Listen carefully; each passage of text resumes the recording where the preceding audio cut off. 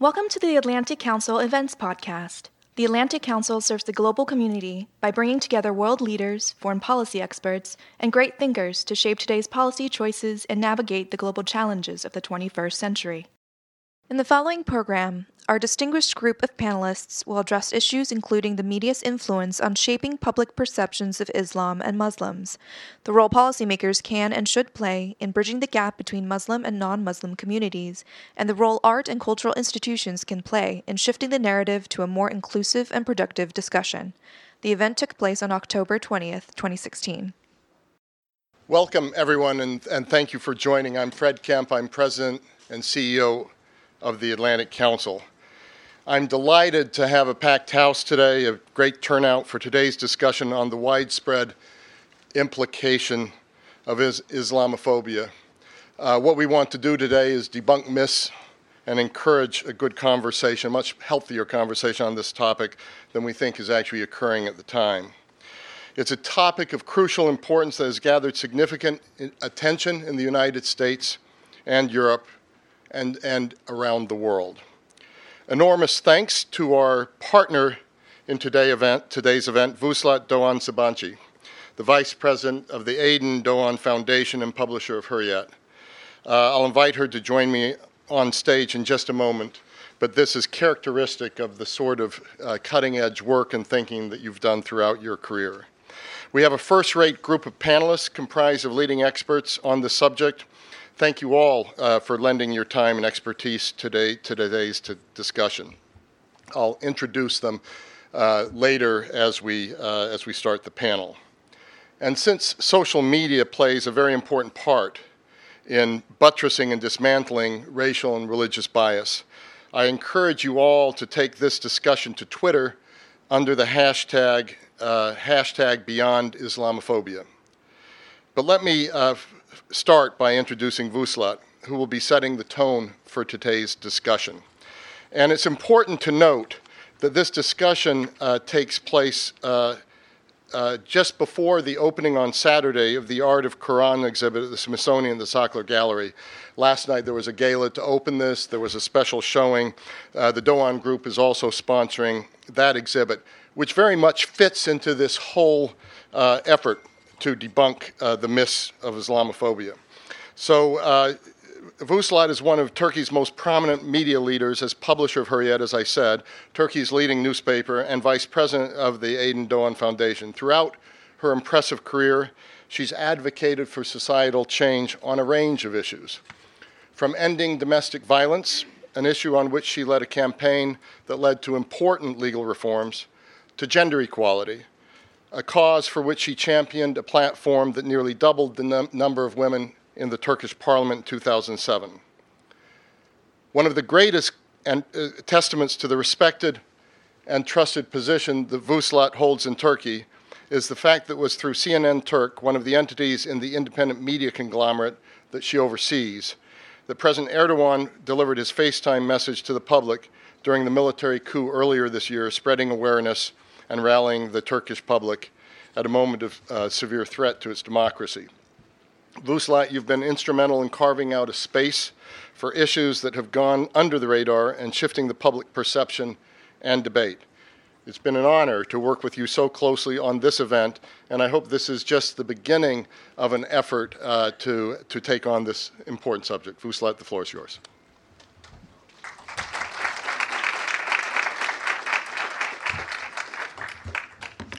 Good morning, ladies and gentlemen. President Obama, in his latest speech at the United Nations, said, until basic questions are answered about how communities coexist, the embers of extremism will continue to burn, countless human beings will suffer, and the world is too small for us to simply be able to build a wall and prevent it from affecting our own societies. Yes, he is correct. The world is too small. And the people's destinies are more interrelated to each other than it has ever been before. A threat here at this place in the world is not only affecting these people, this place, but the entire globe. And we've seen this in global finance. We've seen this in public health. We've seen this also in many other cases, but we are recently experiencing it in refugee crisis and terrorism. The wall that Obama is referring to has appeared in our lives very recently when the European countries started talking about to build up a wall to keep the threat of refugees away from them. This is going to take its place in the history as the most disgraceful human act. Unfortunately, terrorist organizations like ISIS, Al-Qaeda, and so forth are attacking to the world with terrorism, invoking the name of Islam. This is a very big phenomena, and it's a very tragic issue for both Muslims and non-Muslims. Just to make it clear, unfortunately, the Muslims that have been targeted to ISIS terrorism is many more than the combination of Christians and Jews. So it's a global problem, not only the problem of the Western world. I want to emphasize this. Well, what is this doing? This is, of course, promoting the Islamophobic sentiments within the Western world. And it also, unfortunately, in return, is fueling the anti-Western sentiments within the Muslim countries. So it is really feeding each other. Both diseases are feeding each other and causing a bigger and bigger problem for the world. It is also giving, Islamophobia is also giving a very good propaganda tool to the hands of the terrorists who are trying to recruit the Muslim youth that are oppressed, that are isolated, and that are not able to be recognized. So this is another implication of Islamophobia. I want to mention one more, I think, important conclusion of Islamophobia. It's unfortunately alienating the Muslims, the people with the Muslim faith, and they are not being, I shouldn't say they're not, but there's a possibility that they would not be so engaged with being a good ally in acting against terrorism. So these are the all possible outcomes of Islamophobia. But how do we deal with it? What is Islamophobia? It stems from phobia, which is a fear of the unknown, right? If we put it so simply, then the answer is very simple. Let's get rid of the phobia. So, which is let's get to know each other. Let's try to find ways where we can engage in good conversations so that we can build a world where we can coexist together. Better conversations is important. I think it's crucial into getting to know each other because unfortunately we forgot having good conversations. When I say good conversations, I first mean good listening, which is actively listening, which is listening with the intention of understanding the other side, acknowledging and recognizing the other side. And it's also good talking. Talking not only to get your word across and to start a monologue, but also to invite in a conversation, in a dialogue, where you can search for answers, for solutions of the problem. I think media can be a big facilitator in this. I think media has a huge role in this, in creating a language where the world can start talking to each other rather than by everybody engaging in a monologue. Freedom of thought and freedom of speech are fundamental human rights. They are a sine qua non of enlightenment and progress. And freedom of speech is the backbone of democracy. But it should not be exercised at the cost of attacking one's dignity. It should not be exercised at the cost of attacking one's faith either. Because, you know what? Dignity is also a human right. I think, for example, when we talk about, especially in the terms of how do we cover Islam, what do we say and what do we don't say, we most of the time find ourselves tackled in the conversation of, so Muslims don't get Christians don't get offended with this. How come the Muslims do? Well, they are because they are different faiths. Why don't we ask questions like, so what does it make you feel? Or what is it that you really get offended? So that we can move beyond this conversation and take the topic forward to find a conclusion. Another very important freedom is the freedom to ask questions. As a publisher, I truly very much appreciate this. It's a treasure, and we should vigorously defend it. But when we ask questions, do we always have to ask a question to verify the other side, our own presumptions?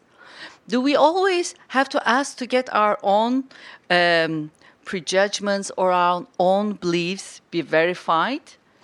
I think no. I think we can introduce a new language in journalism where we ask questions so that the other side is heard, so that the other side can express themselves better, so that the other side can talk fearlessly in the field of respect and grace. We also, in media, defend freedom of speech for all costs. I think we should also start defending the right to be heard for everybody. Because if one is not heard, anger starts building up in there. And that anger, a lot of the time, can turn into radicalization and extremes. So this is also an important aspect we should watch out when we're creating a new language. Well, these might seem theoretical because we know that the practical life, media is tough.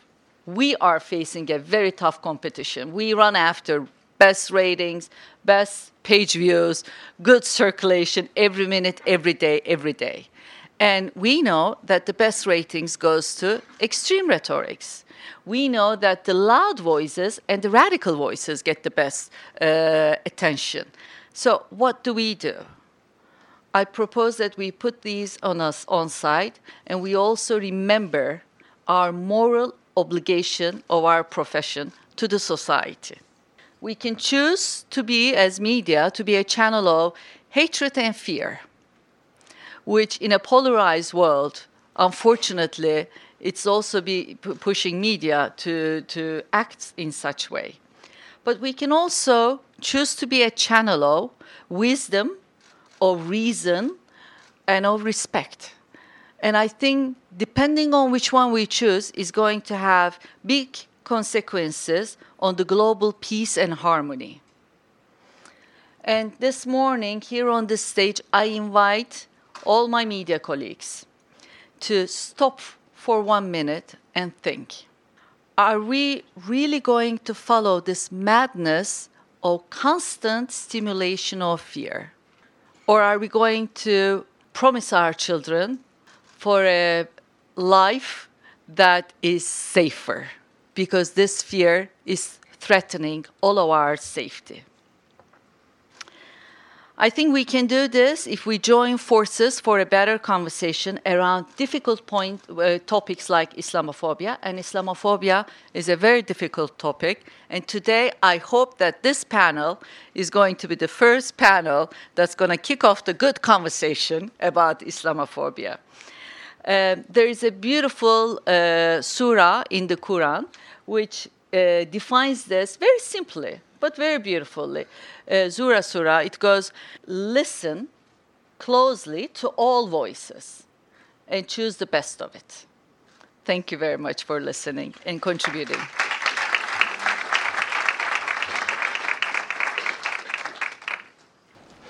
So, Vustat, thank you so much for those observations, and thank you for helping to make this happen. So let me now welcome our panel.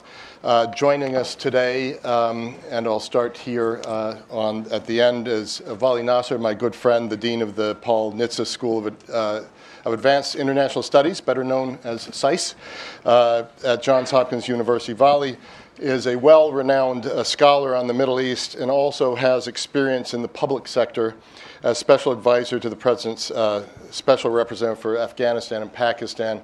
He really is one of the great intellectual entrepreneurs in this town or any town.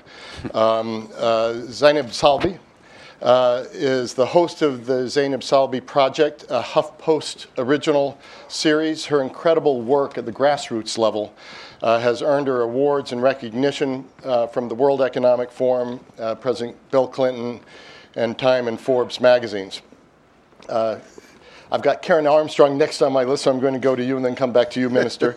Karen Armstrong is an officer of the British Empire, well known for her exceptional work writing. Is that right? Am I right? No, I have very few good words to say for the British Empire, so that's been rather an embarrassment.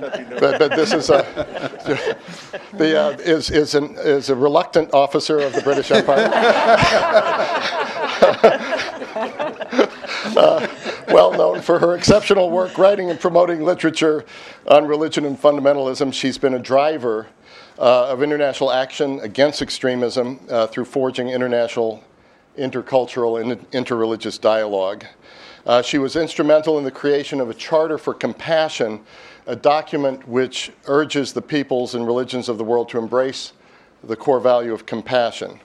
And finally, and by no means least, Minister Mehmet Aydin is a former Minister of State in the Turkish Council of Ministers and a former member of the Turkish Parliament, the Grand National Assembly of Turkey. He's also a well-published and well-known scholar and author on philosophy and religion. So thank you all for being here. Thank you.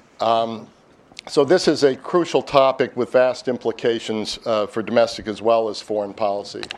It divides countries, it divides societies, divides communities, but it also has the power to bring them together. So I want to delve right into the discussion. In the past years, and particularly the past months, we've watched Europe struggle under the weight of over 1 million refugees fleeing conflict and economic distress, and seen politicians of both sides of the Atlantic call for caps on refugee numbers and more strenuous vetting of refugees following terrorist attacks across Europe. In the U.S., our election, I think it's fair to say, by and large, has provided more heat than light on this subject. And so we want to provide some light today. So against this backdrop, I'd like our experts to talk about how we can walk the line between security concerns and racism that may, in fact, create a spirit of exclusion and subsequent homegrown radicalization. There's just a lot at stake here. So I'm looking to my aides here, because I think we've got a quick film that we're going to show. If it's not ready to show yet, okay, it's going to come a little bit later then. What we're going to try to do is frame the subject. What is Islamophobia? What are the sources of it? Where is it taking place? In what way is it taking place? And then talk a little bit about the stakes, and then finally try to outline some solutions. I think we particularly want to focus in this conversation on the solutions. This is also interactive in the sense that you have our Twitter hashtag. You can then give us your ideas, your responses to what we've said. We will have a Q&A period as well, but what you don't get in, you can send in terms of ideas, particularly when it comes to the potential of solutions. So Karen, as the reluctant officer of the British Empire, maybe you can lay the groundwork for us to understand the extent of Islamophobia and its implications. You've said in the past that before 1700, and this is a quote, religion permeated the whole of life so thoroughly that taking religion out of politics would be like extracting gin from gin and tonic. Even though some of us think that we may want to go on a 12-step program against Islamophobia, I wonder if you could, you've written on the history of religious persecution of strife, so maybe you can give us sort of a context of where we are now. Well, we've certainly moved. It doesn't seem long ago, does it, before when we were cheering because the Berlin Wall was being torn down. And now there's talk of new walls being erected, and now people are cheering again. So something has shifted. And Islamophobia, what is it? Well, it is a phobia. It is an irrational fear. It's not based on reason. It is based on a gut feeling.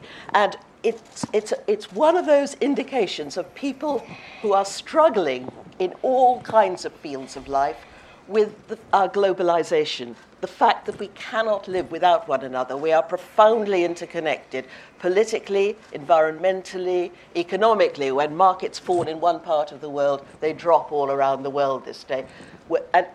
And the more global we are, the more people in both religious and political terms are retreating into denominational or national ghettos. And throughout history, I'm a historian, and I often try to understand things by seeing how they've been in the past. And there have been these explosions of hatred of certain groups.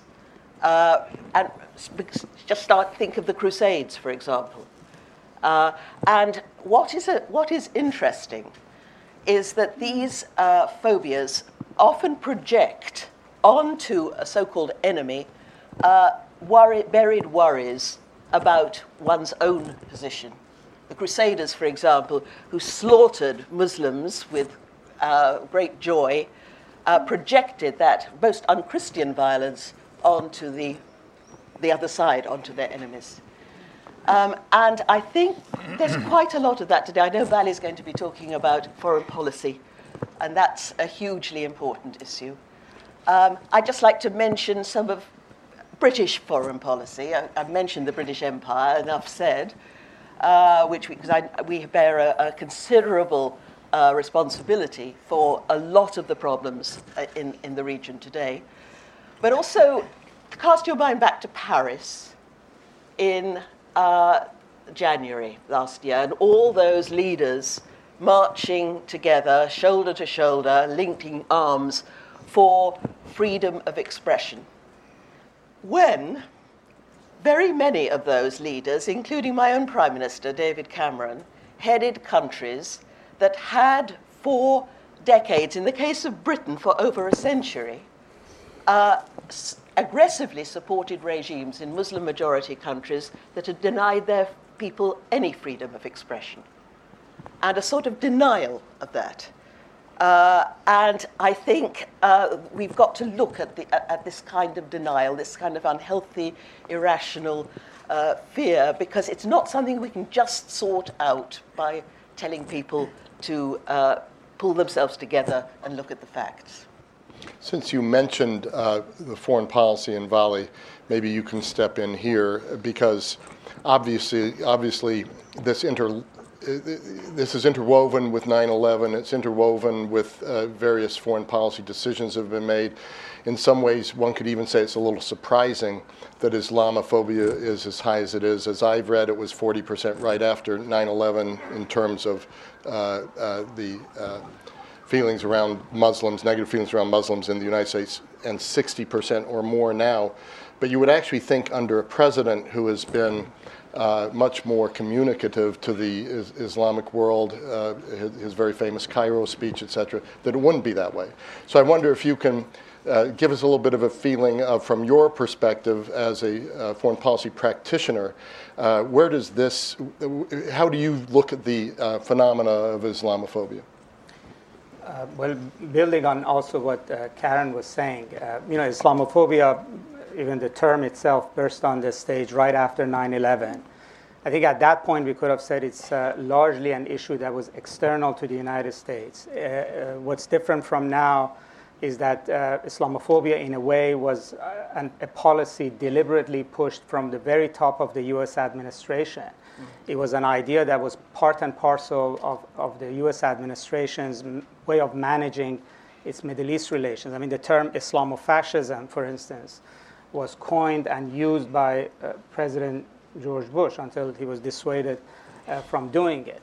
And the idea was essentially that 9/11 could have been construed as a challenge to U.S. policy in the Middle East, as a way of sidestepping, examining U.S. policy. Essentially, Islamophobia was a way of passing the blame back to the Muslims, put Islam itself on trial and for its responsibility in promoting terrorism, rather than put U.S. foreign policy on trial for creating some of the problems. And in fact, the big disconnect was that in the Muslim world, the understanding of 9/11 was that this is about U.S. foreign policy, And in the U.S., the idea was that this is about Islam. And this sort of, I would say, top-down push on making Islamophobia as the central focus of understanding what happened after 9/11 very quickly found traction in the evangelical community in the United States. And I say that very deliberately because the evangelical community has very clear perceptions within its own understanding of faith and the end of times that very directly involves Islam as a competitor. And on the ground in missionary activity in Asia, in various parts of the world, in Africa, Islam is the main competitor. So they have a very clear sense of Islam is the enemy. But even among the evangelicals, Islamophobia was not about something that was a problem inside the United States. Islam was a problem that was outside the United States and was either in the form of terrorism or competition, was threatening the United States. I would say if you looked at President Obama's Cairo speech, I think Arabs and Muslims have criticized at many levels, but I think its great success was that essentially he officially in Cairo, without saying so, abandoned Islamophobia as official American policy. I mean, that's a powerful statement. That's the significance of the Cairo speech. He essentially said, this is about U.S. policy, and I'm going to put one U.S. policy on the table, which is called the Arab-Israeli peace process, building of settlements. I'm not going to do much about it, but I'm going to acknowledge that the problem has to do with U.S. foreign policy, and as President of the United States, as the head of the U.S. government, I'm no longer going to follow this track. And throughout, we can see this is an administration in which the president doesn't want to use the term Islamic extremism, whose Secretary of State prefers using the word Daesh to Islamic State, that it has engaged the Muslim world in varieties of ways. And yet, as you say, we're back to where we were and worse. And I think that's partly because it's no longer a foreign policy issue. This is now about other things that are happening in Europe and the United States. So it's about rise of populism. Populism, ultimately, it has economic roots, but it's about culture war. And it goes to the issue of immigration. And immigration, very simply, is about two things: numbers and assimilation. And Muslims are a problem on both fronts. Their numbers are growing, particularly in Europe. So that puts them on the radar, and they do not assimilate. Or it appears that they don't assimilate or are slow to assimilate. So the bikini-burkini debate of the summer is really about assimilation. So there's a shift here. This is not going to go away if ISIS is defeated. It's not going to go away with U.S. foreign policy. This is now morphed into the whole dynamic of what's happening to American society itself, to populism, to anger at outsiders.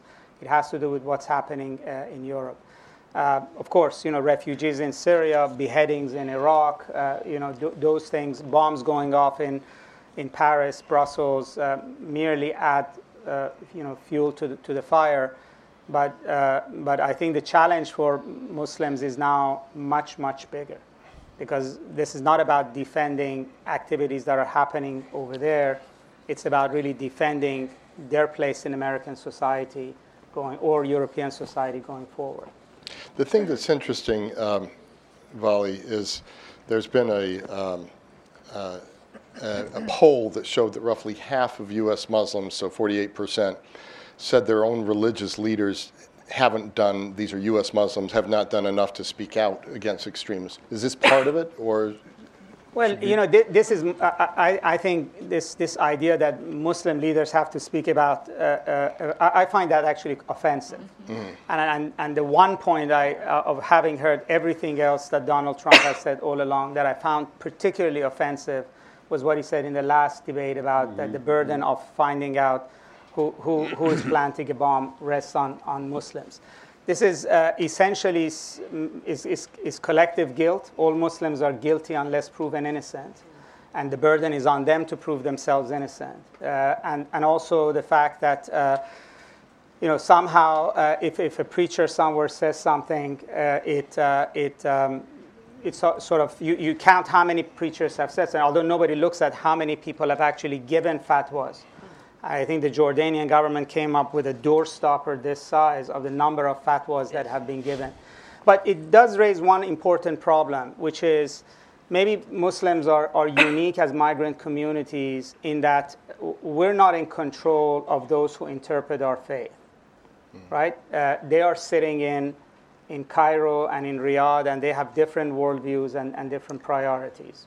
But what a lot of Muslims say, speaking, is that why can't you see us in the diverse people that we are? We are 1.6 billion people. The fact that you keep on referring to us as one thing is, to start with, denying us the diversity of our identities beyond the nationalities, beyond the regions, beyond our professions, whether I'm a mother or an activist or an Iraqi or a Muslim or I am religious or not.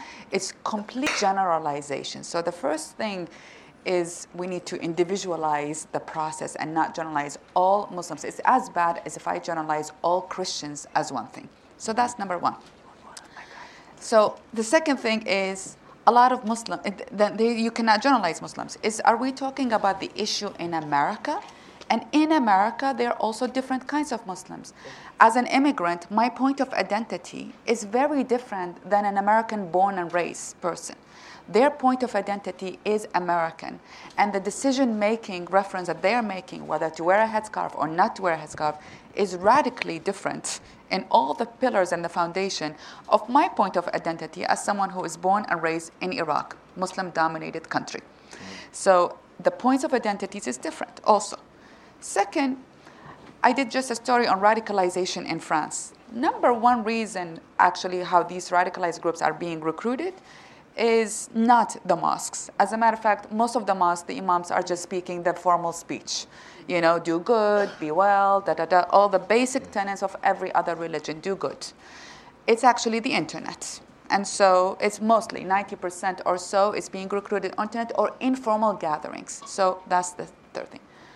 Many Muslims are feeling, in both in America or in Europe, and in the Middle East is very different and how they're feeling. In the Middle East, I was in Iraq 3 weeks ago, and they see ISIS and they see all of that as, they actually, all what they care about is this is against Islam. Because they're introducing a new terminologies and new descriptions of Islam that is alien to Muslims themselves. You know, it's like me saying the KKK is defining all of Christianity, which is incorrect. That's how Muslims are feeling. So they're not, in the Middle East and Iraq, they don't even know what's happening in America. They just know they're against us. ISIS is against us as Muslims. But Muslims in here and in France, they are actually, I mean, my finding in my, it shows in all of these issues, they are hurt and they are scared. And the ones who are sort of holding that tension is women, and it's women who are wearing headscarf. And I want to, like, sort of, people are, it's not, this is for me not even policy or theoretical discussions. This is normal people on a day-to-day level you encounter, and I'm encountering, who keep on presuming negativity about your, an aspect of your basic identity. It's like, you know, I feel as a Muslim woman, no matter how much I talk about how I grew up, my upbringing, my philosophy, I am still asked what I perceived as hurtful and insulting and prejudiced questions about my background. No matter how much I say what I have done in my life, I'm minimized. So were you oppressed as a Muslim woman? So, see, this to me is a really important point for the audience and for us, which is who is suffering from Islamophobia. And what you're bringing out here is, if I'm reading you correctly, women, and particularly women who wear headscarves. So the victims of Islamophobia are first and foremost this group. And again, as you look at the 1.6 billion Muslims in the world, only 300 million of whom are in the Middle East, by the way. That's true. 220 million in Indonesia. So is that what you're saying? That this is the who are those who suffer most from Islamophobia? In the Western world, the ones who are suffering the most, in my opinion, are women who are wearing headscarf because they are symbolic, they are physically different. So the assumption about Islamophobia. People are afraid. If you ask people, what are you afraid of? On an average level, they're afraid that Muslims are going to impose Sharia on America or in France or whatever. So when then you go back to the Muslims, I was like, do you have intention of imposing Sharia? And they're like, no, we came to this country because we like the Constitution. So why do you assume? And many Muslims don't know what Sharia is, just so we get that out of the way, actually. It's like not something you grow up thinking about it. Second, people assume Muslim women are oppressed. That's a very mainstream assumption. But then, so the Muslim women who are physical are the ones who are wearing hijab because it's a physical reminder of difference. But then what they are doing is that they are oppressing these very women by prejudice and acts of and violence. Social media violence, trying to harass them, throwing beer on them, like violence is happening in cities like in states like Minnesota and other places. And so what's happening is sort of a reaction. These Muslim women are saying, no, I'm going to do it to prove that I am not an oppressed woman. I'm choosing this. But then they're also afraid. So there is a retraction of the community at large of saying, we're scared. We're scared. In France, Muslims are scared to say, I pray. Muslims are afraid to say, I don't eat pork, because if they say that, they're going to be assumed as they are radicalized. Okay. They're right to be afraid. Because, again, if you look at history, when these phobias blow up, they've often been succeeded by appalling actions. I didn't get into all this because I'm filled with peace and love and compassion. I got into it because I felt a sense of dread. And it began with the Salman Rushdie crisis. I deplored the fatwa, but I was appalled by the way British intellectuals, the great and the good, segued from a denunciation of the fatwa to an out-and-out denunciation of Islam itself. And I said to myself, we've learned nothing in Europe since the 1930s. It was precisely this kind of talk where you siphon off one person and miniaturize their identity in the way that you've described, that made it possible for Hitler to do what he did. And it was at the end of that decade, there were concentration camps again on the outskirts of Europe, this time with Muslims in them. And if these kind of catastrophes can happen in places like Germany, which was the most enlightened and civilized country in Europe, a leading player in the Enlightenment, in Yugoslavia, as we used to call it, where Muslims, Jews, and Christians had coexisted amicably for centuries, when none of us can say this can't happen here. And so we should be, they are right to be afraid. And I think we should all be afraid lest we lose our Western soul by giving in to these, all the things that we value and that are celebrated in this city, with all your shrines. It's like a holy city of great presidents and their scriptures, their words behind them, speaking about equality, toleration, pluralism. Now, none of us have held to those. The British Empire certainly didn't hold to any of those, and America's had its problems too. But nevertheless, that vision is precious and has never been more important now.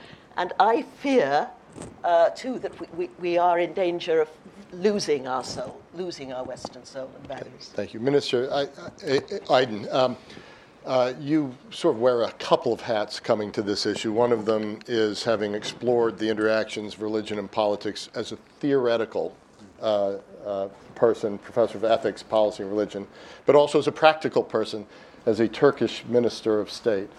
So give us your thoughts from what you've heard thus far, and perhaps also talk about whether this theme plays a role in any way in Turkey's role in Europe and interactions with its European neighbors.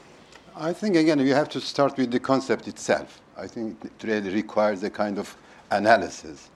So it is a multidimensional concept to begin with. The term is new, perhaps, Islamophobia. It has just on 100 years or so. At the beginning of 20th century, a Frenchman wrote a book called L'Orient de vue, l'Occident. So it was the view in light of the West, East in light of the West. But it became fairly well known after the publication of a report by Runnymede Foundation or Trust, which had the title Islamophobia, a challenge for us all. Now it has become more challenging, as a matter of fact.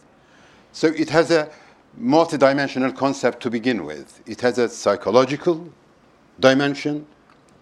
The verb phobia comes from this dimension of the concept. And secondly, of course, it grows, it deepens in social life. So it has a social dimension.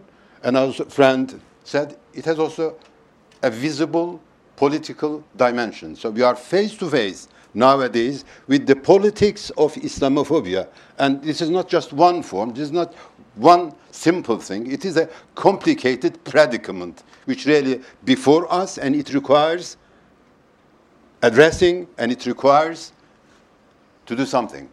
So to begin with, of course, the term phobia was a little bit problematic. Some people didn't want to use the word phobia because a friend of mine says that Islamophobia was there long before the term was invented. So the idea, the thought is as long as the Christian-Muslim relationship. So it goes back to the early days of Islam, because Islam was also challenging Christianity, Trinity, for example, and so on. But it grew during the Middle Ages, when you had Christendom. Nowadays, you don't really talk about Christendom. But in those days, of course, there was Muslim world and there was Christendom. So the roots, the basic roots, go back to those days. So it is really a powerful stream coming from history to our days. And about 10 years ago, for example, I had the chance to listen to the politicians in all European, Central European countries. The politics of Islamophobia was a kind of weak idea rather than a strong political attitude or political idea. But now it has become a very serious political activity.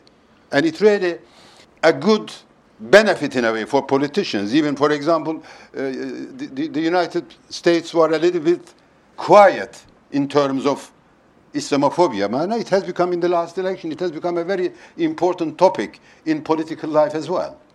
So in a way, Islamophobia requires immediate addressing, immediate struggle in order to make it not epidemic. It was endemic in the European psyche, nevertheless. Now it has become a kind of epidemic. It is going to affect all of us, not only the Muslims, but all of us, every part of the world. What can we do? To begin with, first, we have to have a good intercultural education.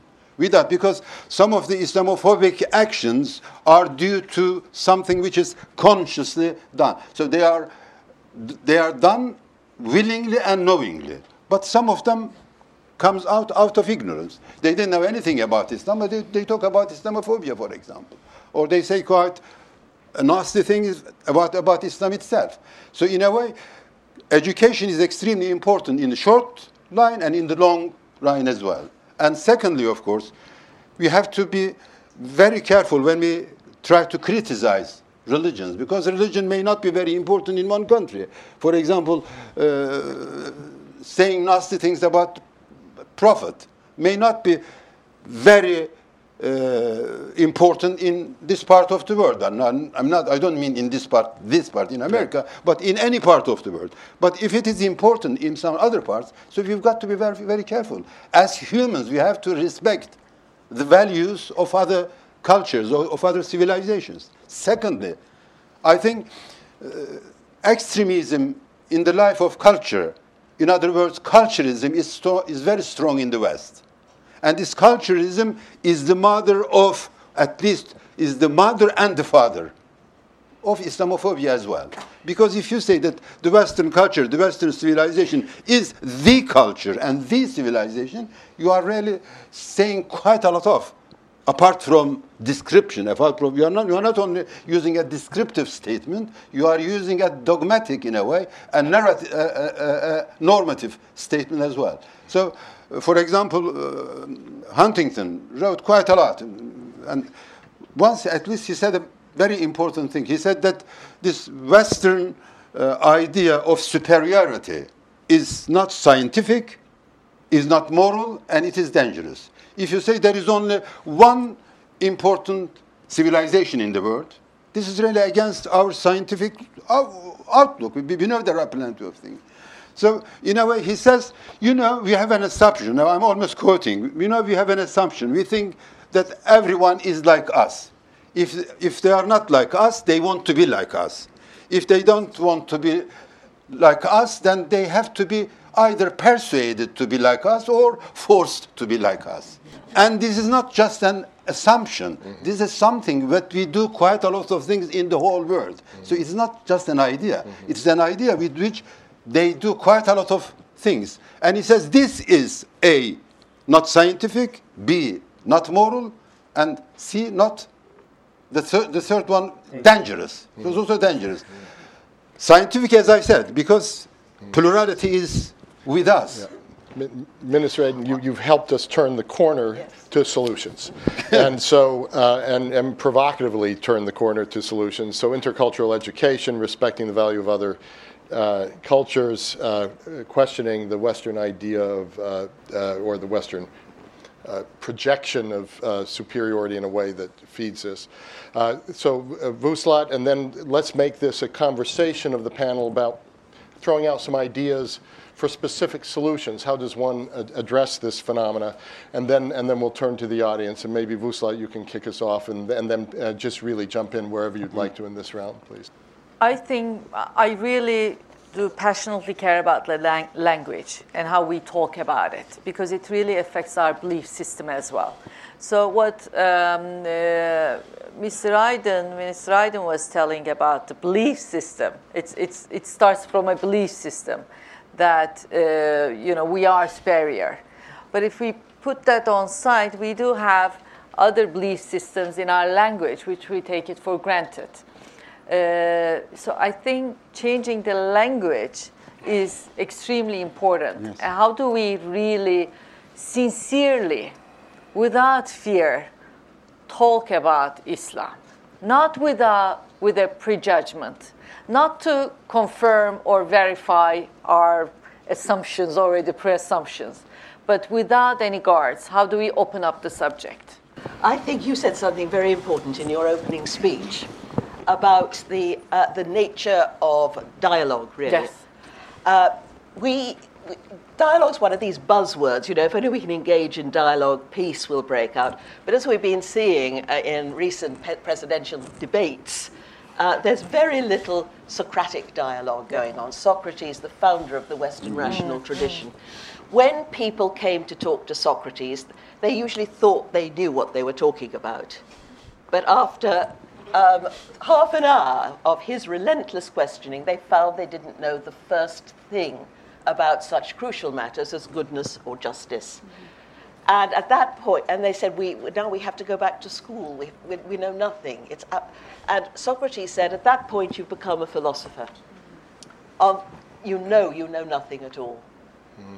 And from that, we are a very omniscient society. Everybody has suddenly become an expert on the Quran. They've read it, they've read some article or something, and they know. We've got to dismantle, because sometimes the things they say are really embarrassing to listen to. The depth of ignorance that is involved.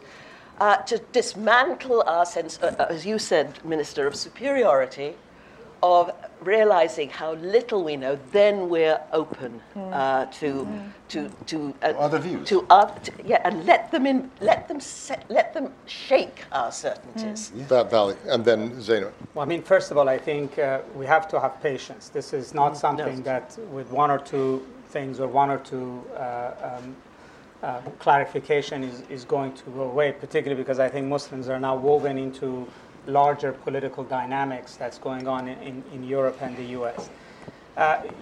And education, I think, has to be much broader. So it's not just education about Islam itself and what the Quran says, but it's also education really about Muslims.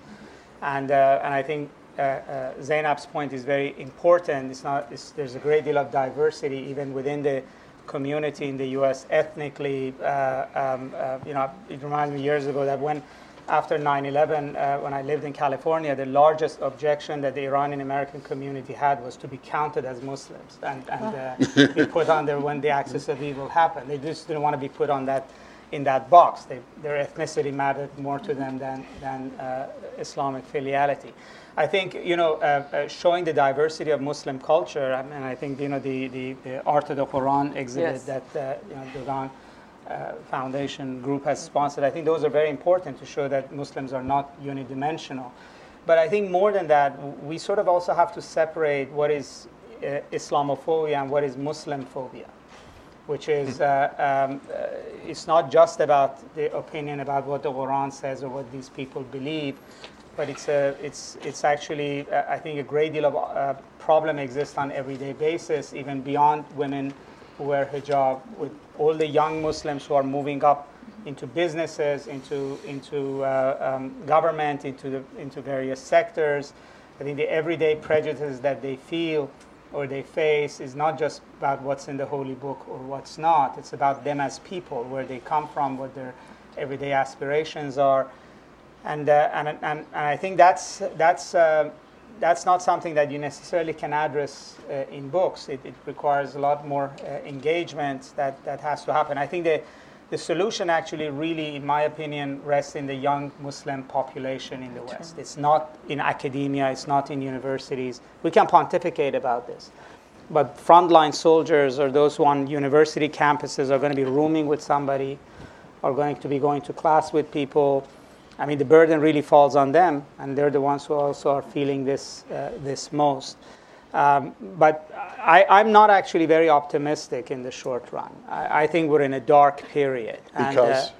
Because we now have it's no longer about terrorism or 9/11 or foreign policy. We've become sort of unwittingly entangled into some nasty big forces that are going through American politics and society. We're part of the immigration problem. We're embedded in the culture war. Muslims will have it much more difficult ultimately than Mexicans. I mean, after all, they're Catholic, they're part of the Western civilization. We're not. And I don't think Muslims saw this coming, and they don't have easy strategies to how they disentangle themselves from this populist wave that is sweeping across Europe and the U.S. And it's going to take time for them to find their footing. I mean, what I would say is that it's very important that we're thinking about this. But I also don't think that there is easy solutions. I mean, I think one of the most depressing thing is that, having a president that was sympathetic to this issue and his own middle name, had connotations, actually provoked worse reactions. But actually, discourse again, I think discourse is important without really changing our discourse. Islamophobic discourse practically destroys everything. Now, it is not possible to have a reasonable dialogue of cultures.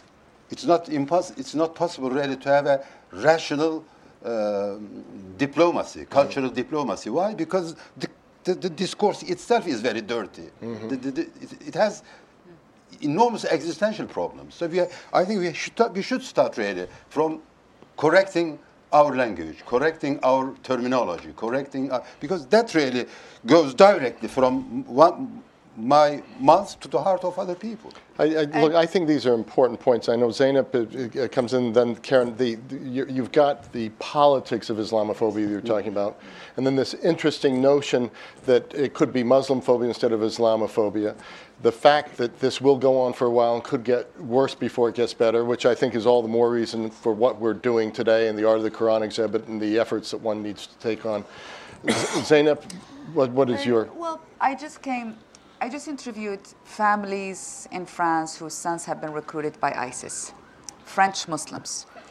And when the families were talking over Skype with their sons, who is in ISIS territories, and saying, come back to France, these are 4th-generation French Muslims.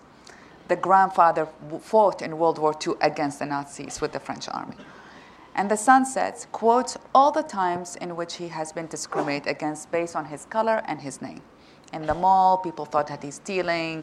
In the school, all the bullying, all the things that he has gone through, which is an expression of Islamophobia, if you may. And he says, what's the point? No matter what I do, how much I try to prove that I am French, they are never accepting me for who I am. So these actions for me, and it is everyone in the panel said it, they have a reaction. And we are all part of it. This is not some extreme group of people who are doing the discrimination. This is all of us, actually, who are doing it in nuanced and subtle ways. There are groups who are trying to do something about it. They are, for example, the Methodist Church in Minnesota is trying to have dialogues between Muslims and non-Muslims, and they're hosting it in the churches. And the pastors, I interviewed a pastor, he said, I am part of the problem because I assumed things about Islam, and I may have contributed to Islamophobia, willingly or not willingly, with my ignorance and assumptions. So we need to know that we are all part of this, and there are some actions of having these dialogues to demystify and to have a safe place to ask the questions. Third, there are also some Muslim communities who are opening and demystifying the mosque, because the mosque also people are afraid of it. There's highest wave of attacks against mosque in this country than ever before, or city councils refusing a small mosque to be built in their communities. And so partially, the Muslim community also need to demystify what goes on in the mosque. Let's open up the mosque. Let's see, there's nothing happening in here. This is what's going on. And I think Muslims at large, and I am generalizing all Muslims in this moment, need to also co-own this issue. This is not about us and them, and we are stuck in this dynamic of us and them. And within it, and we need to own it, whatever kind of Muslim one may be. Because some Muslims are religious, some are practicing, some are secular, some are not. At the end, it's seen as a collective. So all of us need to co-own this issue as well and redefine it, rather than say, well, I'm a secular Muslim, I have nothing to do with it. No, we actually are all doomed and are part of this issue and crisis, I would say. And so we need to co-own it, and that means us speaking up more and us taking more actions in defining what are we seeing of Islam. So these are some Thank you. Karen, and then we'll go to the audience. I agree with you, Vali, that I don't see any quick solution to this, and that there is a dark period, but we still have to do what we can against the encroaching darkness. And you gave me all these initiatives are going on.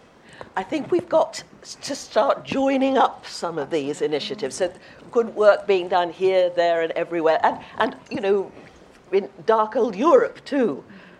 Where things are happening. Let's join up these so that it becomes more of a movement. And I think, too, we need to step outside the box and try and think of more imaginative ways of dealing with this. I write these books, but it's a bit old-fashioned, really. We love your books. Please keep writing them. No, they're brilliant. But, and here I think the young, you mentioned, I never thought I'd hear myself say the following words, but I really like what the Pope is doing at the moment. Do you want to share your former profession? Well, yes, I can say that when I was a nun, no one ever told me to take off my veil or my habit. It was far more cumbersome than any hijab that I've ever seen. But what he is doing, and he does write encyclicals, but he makes a gesture. And this is a world of pictures and images, everyone taking photographs. The young can do this.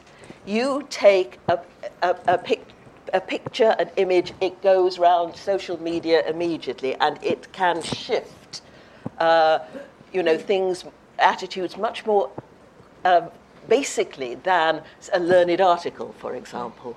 And I think here the young can help us, because this is very much their culture, and that we need somehow to think of new ways of attacking this, because or dealing with this. Attacking is the wrong word. Dealing with this problem before we're overwhelmed by sorrow. I'm going to go to the audience unless there's a quick further intervention here. Great. Please, I see someone here and here. Please, thank you. If you could identify yourself and to whom you'd like to address the question. I'm Manaz Afghami. Wonderful conversation. I would like to address my question to Vali. One is the impact of this Islamophobia on Muslim societies themselves, in the sense that we all need to question ourselves and we all need to question our system of practices, practicing our own religions. We're a little bit behind in the Muslim majority countries. And what kind of an impact does this phobia have on Muslim majority societies rethinking and moving forward with our own practices? And could you please also relate that to the backward progress of secularism? Because freedom of religion basically everywhere and in a more and more diverse society really can only be, comfortably practiced, and people can comfortably live together if we have secularism, that the religion is our part of one part of our life and governance is another, and that we should be secular, not atheist, but secular, if we want to have that kind of diversity and live with it. Vali, thank you.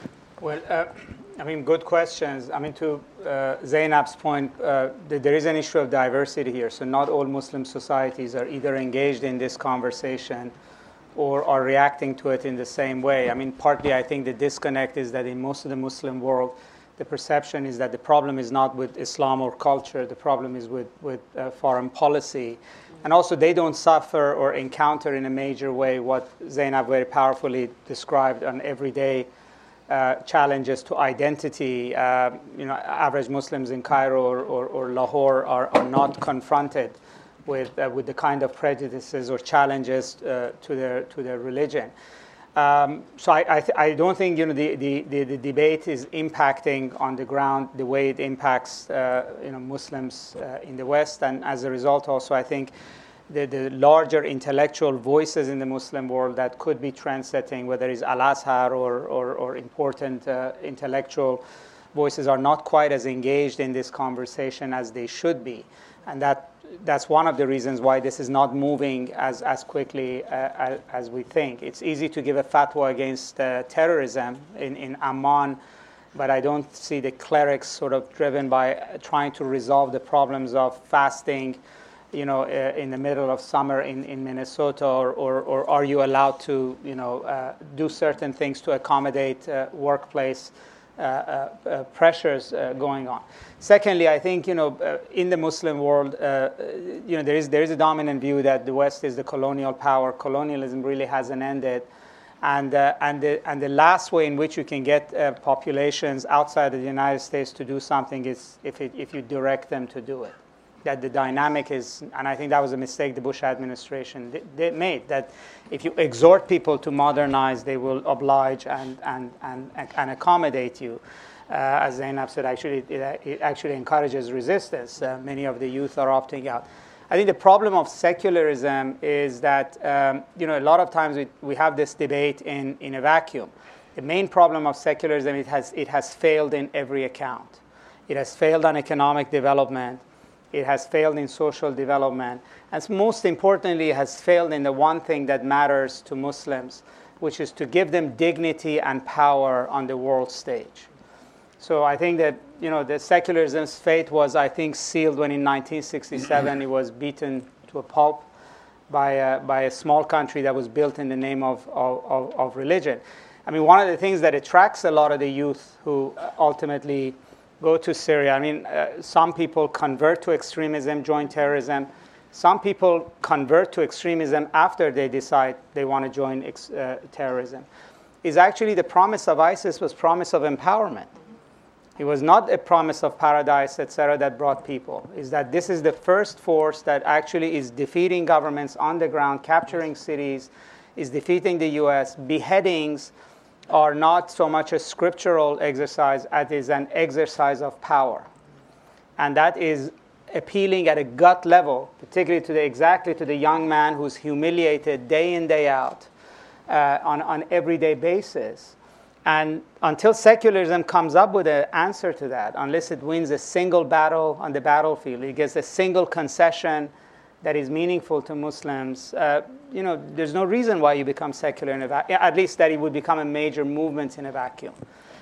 I think you've provoked a couple of responses here. Yeah, please. I want to add one more point about in France, for example, and I'm talking about French secularism. A lot of people believe that the extremism of secularism in France is leading to some of this crisis, and the burkini is a manifestation of that.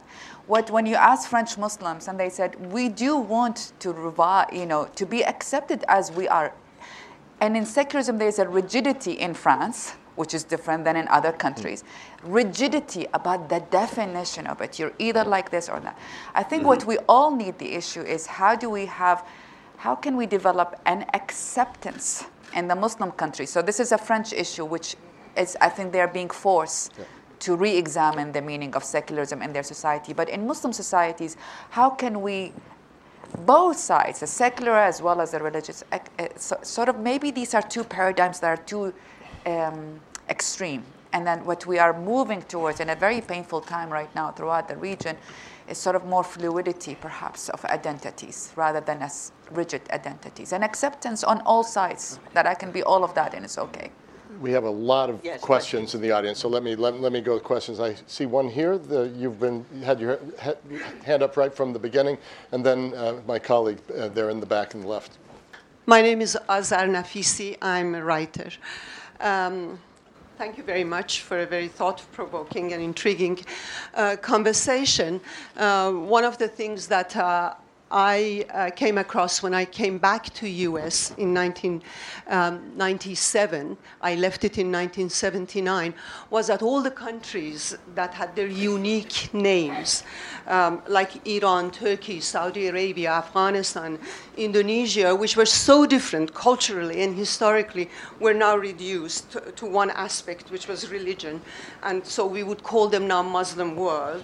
And that religion, which had so many different interpretations, was also reduced to one aspect, which was extremism. So I'm very glad that you brought up the point that there are as many interpretations of Islam as there are Muslims in this world. Don't you think that it's about time we really did away with the word Muslim world? I mean, what does that mean? Michelle Obama, Hillary Clinton, and Sarah Palin are all Christians. Which one is more Christian?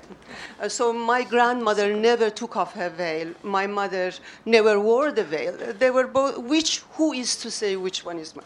So one criticism that I have of media, and I would like to see how you feel about it, is that we are now reduced to that one aspect. So when people look at me and they see me criticizing the Islamic Republic of Iran and imposing one image, one interpretation of history, culture, people upon the whole society, they tell me you are Western.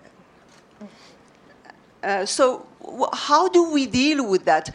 Is it not time to talk about differences in the light of similarities, that we're all human beings, that the mother in Iraq whose son is killed feels the same way as the mother in America. And so that is, do we not want life, liberty, and pursuit of happiness? Who would you like to comment on that? Pardon me? Who would you like to answer that question? I think that I would like to leave it to the... Would you like to take a shot at that, and then we'll go to the back? Yeah. I take your point. I think it's a very strong and valid comment that, yes, Muslim world is just being put into just one definition, and whereas it's completely very different within Muslim and within nationalities, very, very different identities, and it's important to recognize it. I mean, I take your point, and I agree. I want to make him... Please. Yeah. I'm sorry, sir. Go ahead. No, I'm going to change and ask you a question, but so I let this... Go ahead. Yeah. So I would just say very quickly that among practicing Muslims, there is this sense of belonging to a community. But I do think you're right in the sense that particularly Westerners looking at the Muslim world have lost the balance in terms of how you look at this. There has to be a balance in the middle between understanding that there's something that, in terms of the book, prayers, practice, that connects somebody who's in Indonesia to somebody who is in Turkey or in Nigeria, but that these differences are real. Actually, this sense of belonging to one community internally has hurt the Muslim world.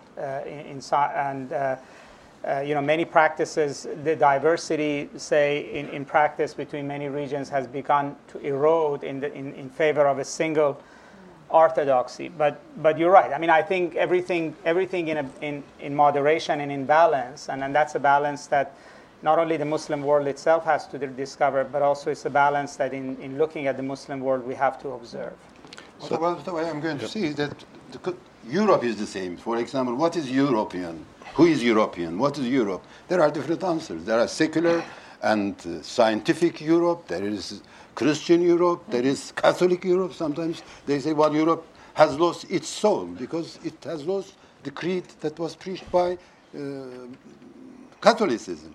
So I don't think we can get rid of the Muslim world, but we have to be conscious about diversity, about plurality, and also we have to do something in terms of pluralism. Yeah. Plurality is a social phenomena, but we have to do something about in terms of politics. Yeah. So we're running out of time. So let me pick up two questions in the back here and to the side here. I'm sorry, I know there's so many people that wanted to ask questions beyond, and then we'll come back to the panel for a quick 1 minute of each to close. Please. Thank you. This is really thought-provoking. As someone who has a very jaundiced view of all religions, including Islam, let me say the following.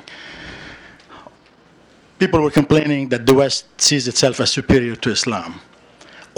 Every religion sees itself as superior to the previous religions, including Islam. The Jews have the Jews and the Goyim.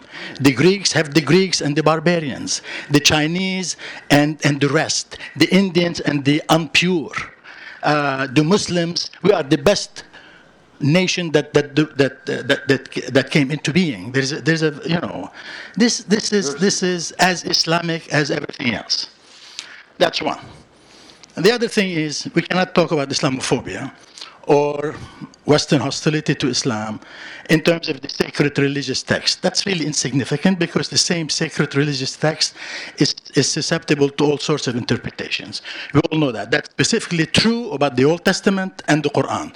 These are chronicles of people in certain periods of time, and what is in the Bible, in the Old Testament and the Quran as susceptible to all sorts of interpretation. I can justify anything by quoting the Old Testament. I apologize, but because of shortness of time, I know, but yeah, the point. So we have to talk about Islamophobia in the context of the historic legacies of the conflict between the Arab world and the Near East and the West, the invasions of Spain, the Crusades, and all that.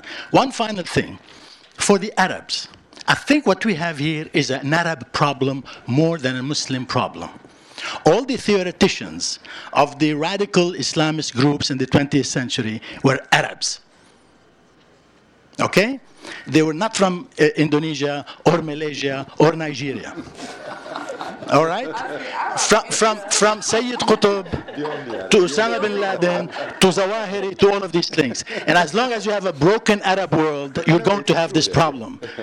The problem of radicalism and terrorism in Europe, you don't find too many Turks who are involved in this. What happened? So my words are that toxic? May I say something? All right. Yeah, please. Let's take the last Okay, question. fine. Thank you. Last May I question just here. jump in here? Well, let's have one question, then we'll come back to the final round. Okay, my name is Şebnem Kalemli Özcan. I'm a Moscowitz Chair Professor of Economics at University of Maryland, College Park. Great panel. I would like to say something which will show my, very strict disagreement with Mr. Nassar, and then we'll ask a question to all the panel members. And again, I'm an economist, so bear that in mind. I don't think this is something that we can call secularism is this is secularism failure. I'm from Turkey. I came to this country 20 years ago. I grew up in a secular country, and I never felt oppressed or anything because I'm not eating pork or I'm a practicing Muslim that I'm oppressed in this country. So America is actually very different than Europe in that sense. And I was very well educated. I kept being educated, and then I came to a high point in this country because of the way I think this country, the United States of America, works, which has a very secular education. So the failure is the politicians' failure to respond to globalization. Ms. Armstrong said that at the beginning. So this is about globalization of economy, globalization of capital markets, globalization of labor markets, and the winners and losers out of that. And for politicians, it is so easy to use Islamophobia, so easy to use many of these things to win the votes of those losers. So this is about the failing of the politicians and the policies toward that phenomena that we went through the last 10, 20 years, right? So in that sense, it is not, I believe, the failure of the secularism or secular anything. In fact, this country, the public education system is a very secular one in the United States of America, and we all know, the ones who are educating their children in this country, that it is very multicultural, as Mr. Aydin was saying, which is one of the solutions. And I believe, this panel is about the solution, but none of you really said anything about the solution. It is definitely about education, but what type of education? Not only intercultural and multicultural, but also about secular education.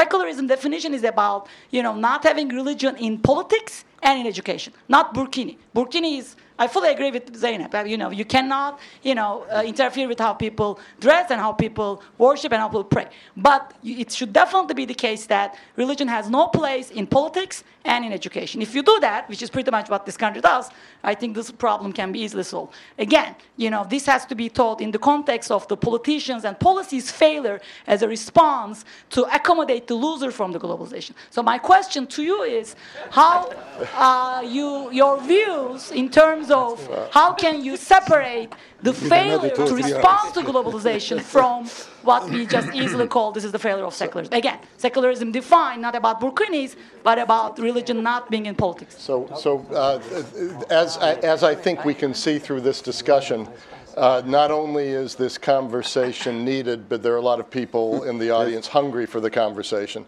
And so we are really at the end of time of this panel, not the end of time in general. And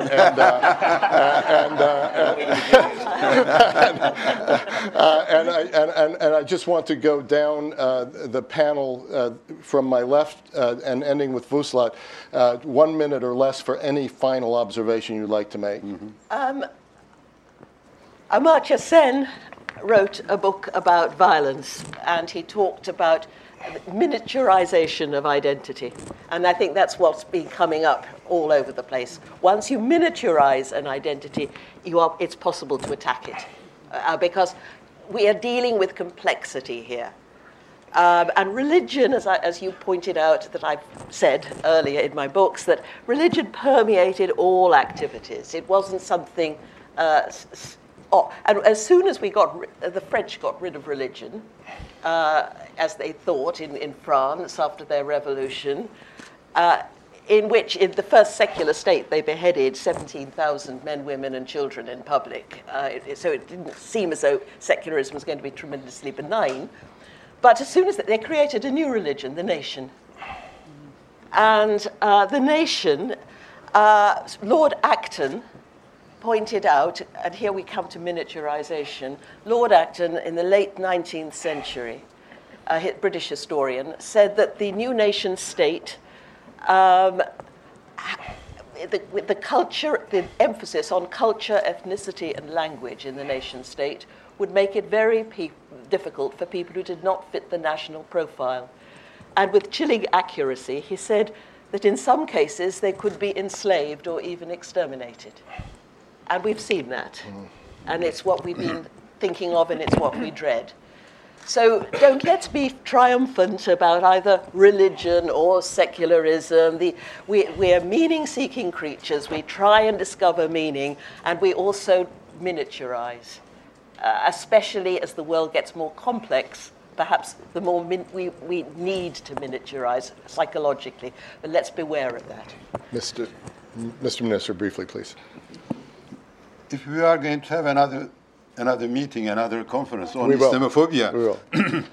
So I think we have to talk about securitization of Islam as well, because we complained about politicization of Islam. Well, we have been discussing this issue almost 1 century, but now, unfortunately, Islam itself has become a topic of an issue of securitization. So what are we going to do with religion? Or what are we going to Islam in the West?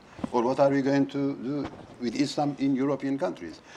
As you said, I was, for the time being, I was a minister of some parts of foreign affairs. So I attended more than 10 meetings whose subjects were Islam and security in Europe. Mm-hmm. So Islamophobia really contributed greatly, not only to the Islamization to the politicization of Islam, of which we are always complaining, but now the problem has come to the point of securitization of Islam, which is really extremely important. We have to deal with it. Full stop. Senator. 3 points. One is Muslim world, I just want to refer back to some of the questions, does not see itself necessarily as the Muslim world. As in, when we meet each other, he's Iranian, I'm Iraqi. Oh, yes. We fought with each other. We have a lot of hatred towards each other, but then now we are friendly. We don't see ourselves as all Muslims thus united. There is no such a thing. We see ourselves in our nationalities or different point of references. So the Muslim world does not see itself as it's been referred to. That's one thing. And as does not experience itself in that way. We love each other, we hate each other, we annoy each other, all of that. Second, maybe going back to the French, the Crusade and the Spanish occupation is too long, but the Gulf Wars and the Syrian war indeed does have an impact on Islamophobia. So yes, politics is having an impact on what's happening.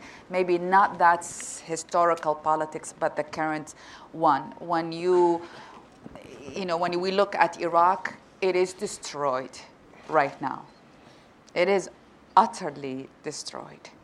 And you cannot separate that destruction and America and the Western role in that destruction from the anger and the hurt and the pain that is feeding into Islamophobia, or that discussion and that tension. So it is indeed interrelated, but I would argue and push for more immediate politics of what's happening right now, rather than historical one. And I do think there is we all need to reflect on ourselves. The Western world needs to reflect, back to Karen's point, about its own meaning of freedom and its own meaning of liberty and its own meaning of all of that, because these values are being threatened right now by the West, within the West. And I do believe Muslim world does need to be forced to, does need to reflect on itself as well and its point of identity. And that's to the point of the role of secularism versus religion versus all of these things. There does need to be a self-reflection in how do we come out of it. It is a point of tension right now, and we are all part of this co-creation of it. What's going to happen, I don't know. I'm going to leave it to Bali. Well, I would say, taking away from this conversation, I would say, Islamophobia is not just about religious dialogue or historical understanding. It's a problem of identity. Yes. And it is a problem for Muslims living in the West. I have children growing up here, and I do worry about their future. I didn't used to, but I do worry about their future. It's a problem for this community. It's a problem that is partly in their hand and partly has been basically landed on them in recent times. It is also a problem for the United States and European countries because within our lifetime, before very long, Islamophobia can change the political map of Europe as we know it. And even in this country, it can play a very important force in terms of the kind of politics that will dominate. And there's no easy solutions to it, largely because it is not just about religion and history. It's not just about understanding. It really is a bigger political problem. And in some ways, I think we're at a point where these kinds of identity politics is a problem for everybody. And it requires a much bigger solutions going forward. So if I were to say, hopefully, maybe particularly after last night, we can think that there's an opportunity January 20th for the U.S. to turn a page And I think having a serious conversation about the direction of identity politics in America, which we're part of it, is very important as we go forward. And we all have essentially a responsibility to contribute to that. True. Thank you. Vuslat, final word. Many things have been told about Islamophobia and many different aspects of Islamophobia. But in the end, it's also a reflection of the polarization in the society. Polarization and radicalization, and being intolerant to the other. So we have to talk about plurality when we talk about Islamophobia as well. There is a comment Wali made about the failure of secularism, which I would love to have discussed for a longer time, because I really do think that language is important, and secularism for me is the division of state and religion. It's not attacking the Burkinis. That's pluralism. That's not wanting your culturally not dislike live with you. So it's about coexistence. But when we come to Islamophobia, I think we should also be thinking about how this radicalism is going to come to a stage where we can really talk about issues. Otherwise, it's very difficult. Today it's Islamophobia, but there are many phobias within the cultures. Right. Yeah. So thank you. Before I ask you to applaud our panelists, and this was such a rich conversation, and we know we're just scratching the surface of something we're going to have to talk about for some time. You're going to applaud them. We're going to move stage right. We're then going to pull down a screen for a very 3-minute sneak preview of a video we've been preparing here as part of our effort to debunk Islamophobia in the United States. You have the hashtag, which is Beyond Islamophobia. This is not going to be distributed yet broadly, except for the television cameras that are at the back. And we're still going to make some edits and changes to this, so we'd actually take your advice, make this an interactive conversation, both about the panel, what you've heard today, but also any additional ideas you would have for this 3-minute video of things we ought to be saying about Muslims in America and the world. So a round of applause for our panelists and for all of you. Thank you. Thank you for listening to the Atlantic Council Events Podcast. For more information, please visit our website at atlanticcouncil.org and follow us on Twitter at Atlantic Council. The Atlantic Council, working together to secure the future.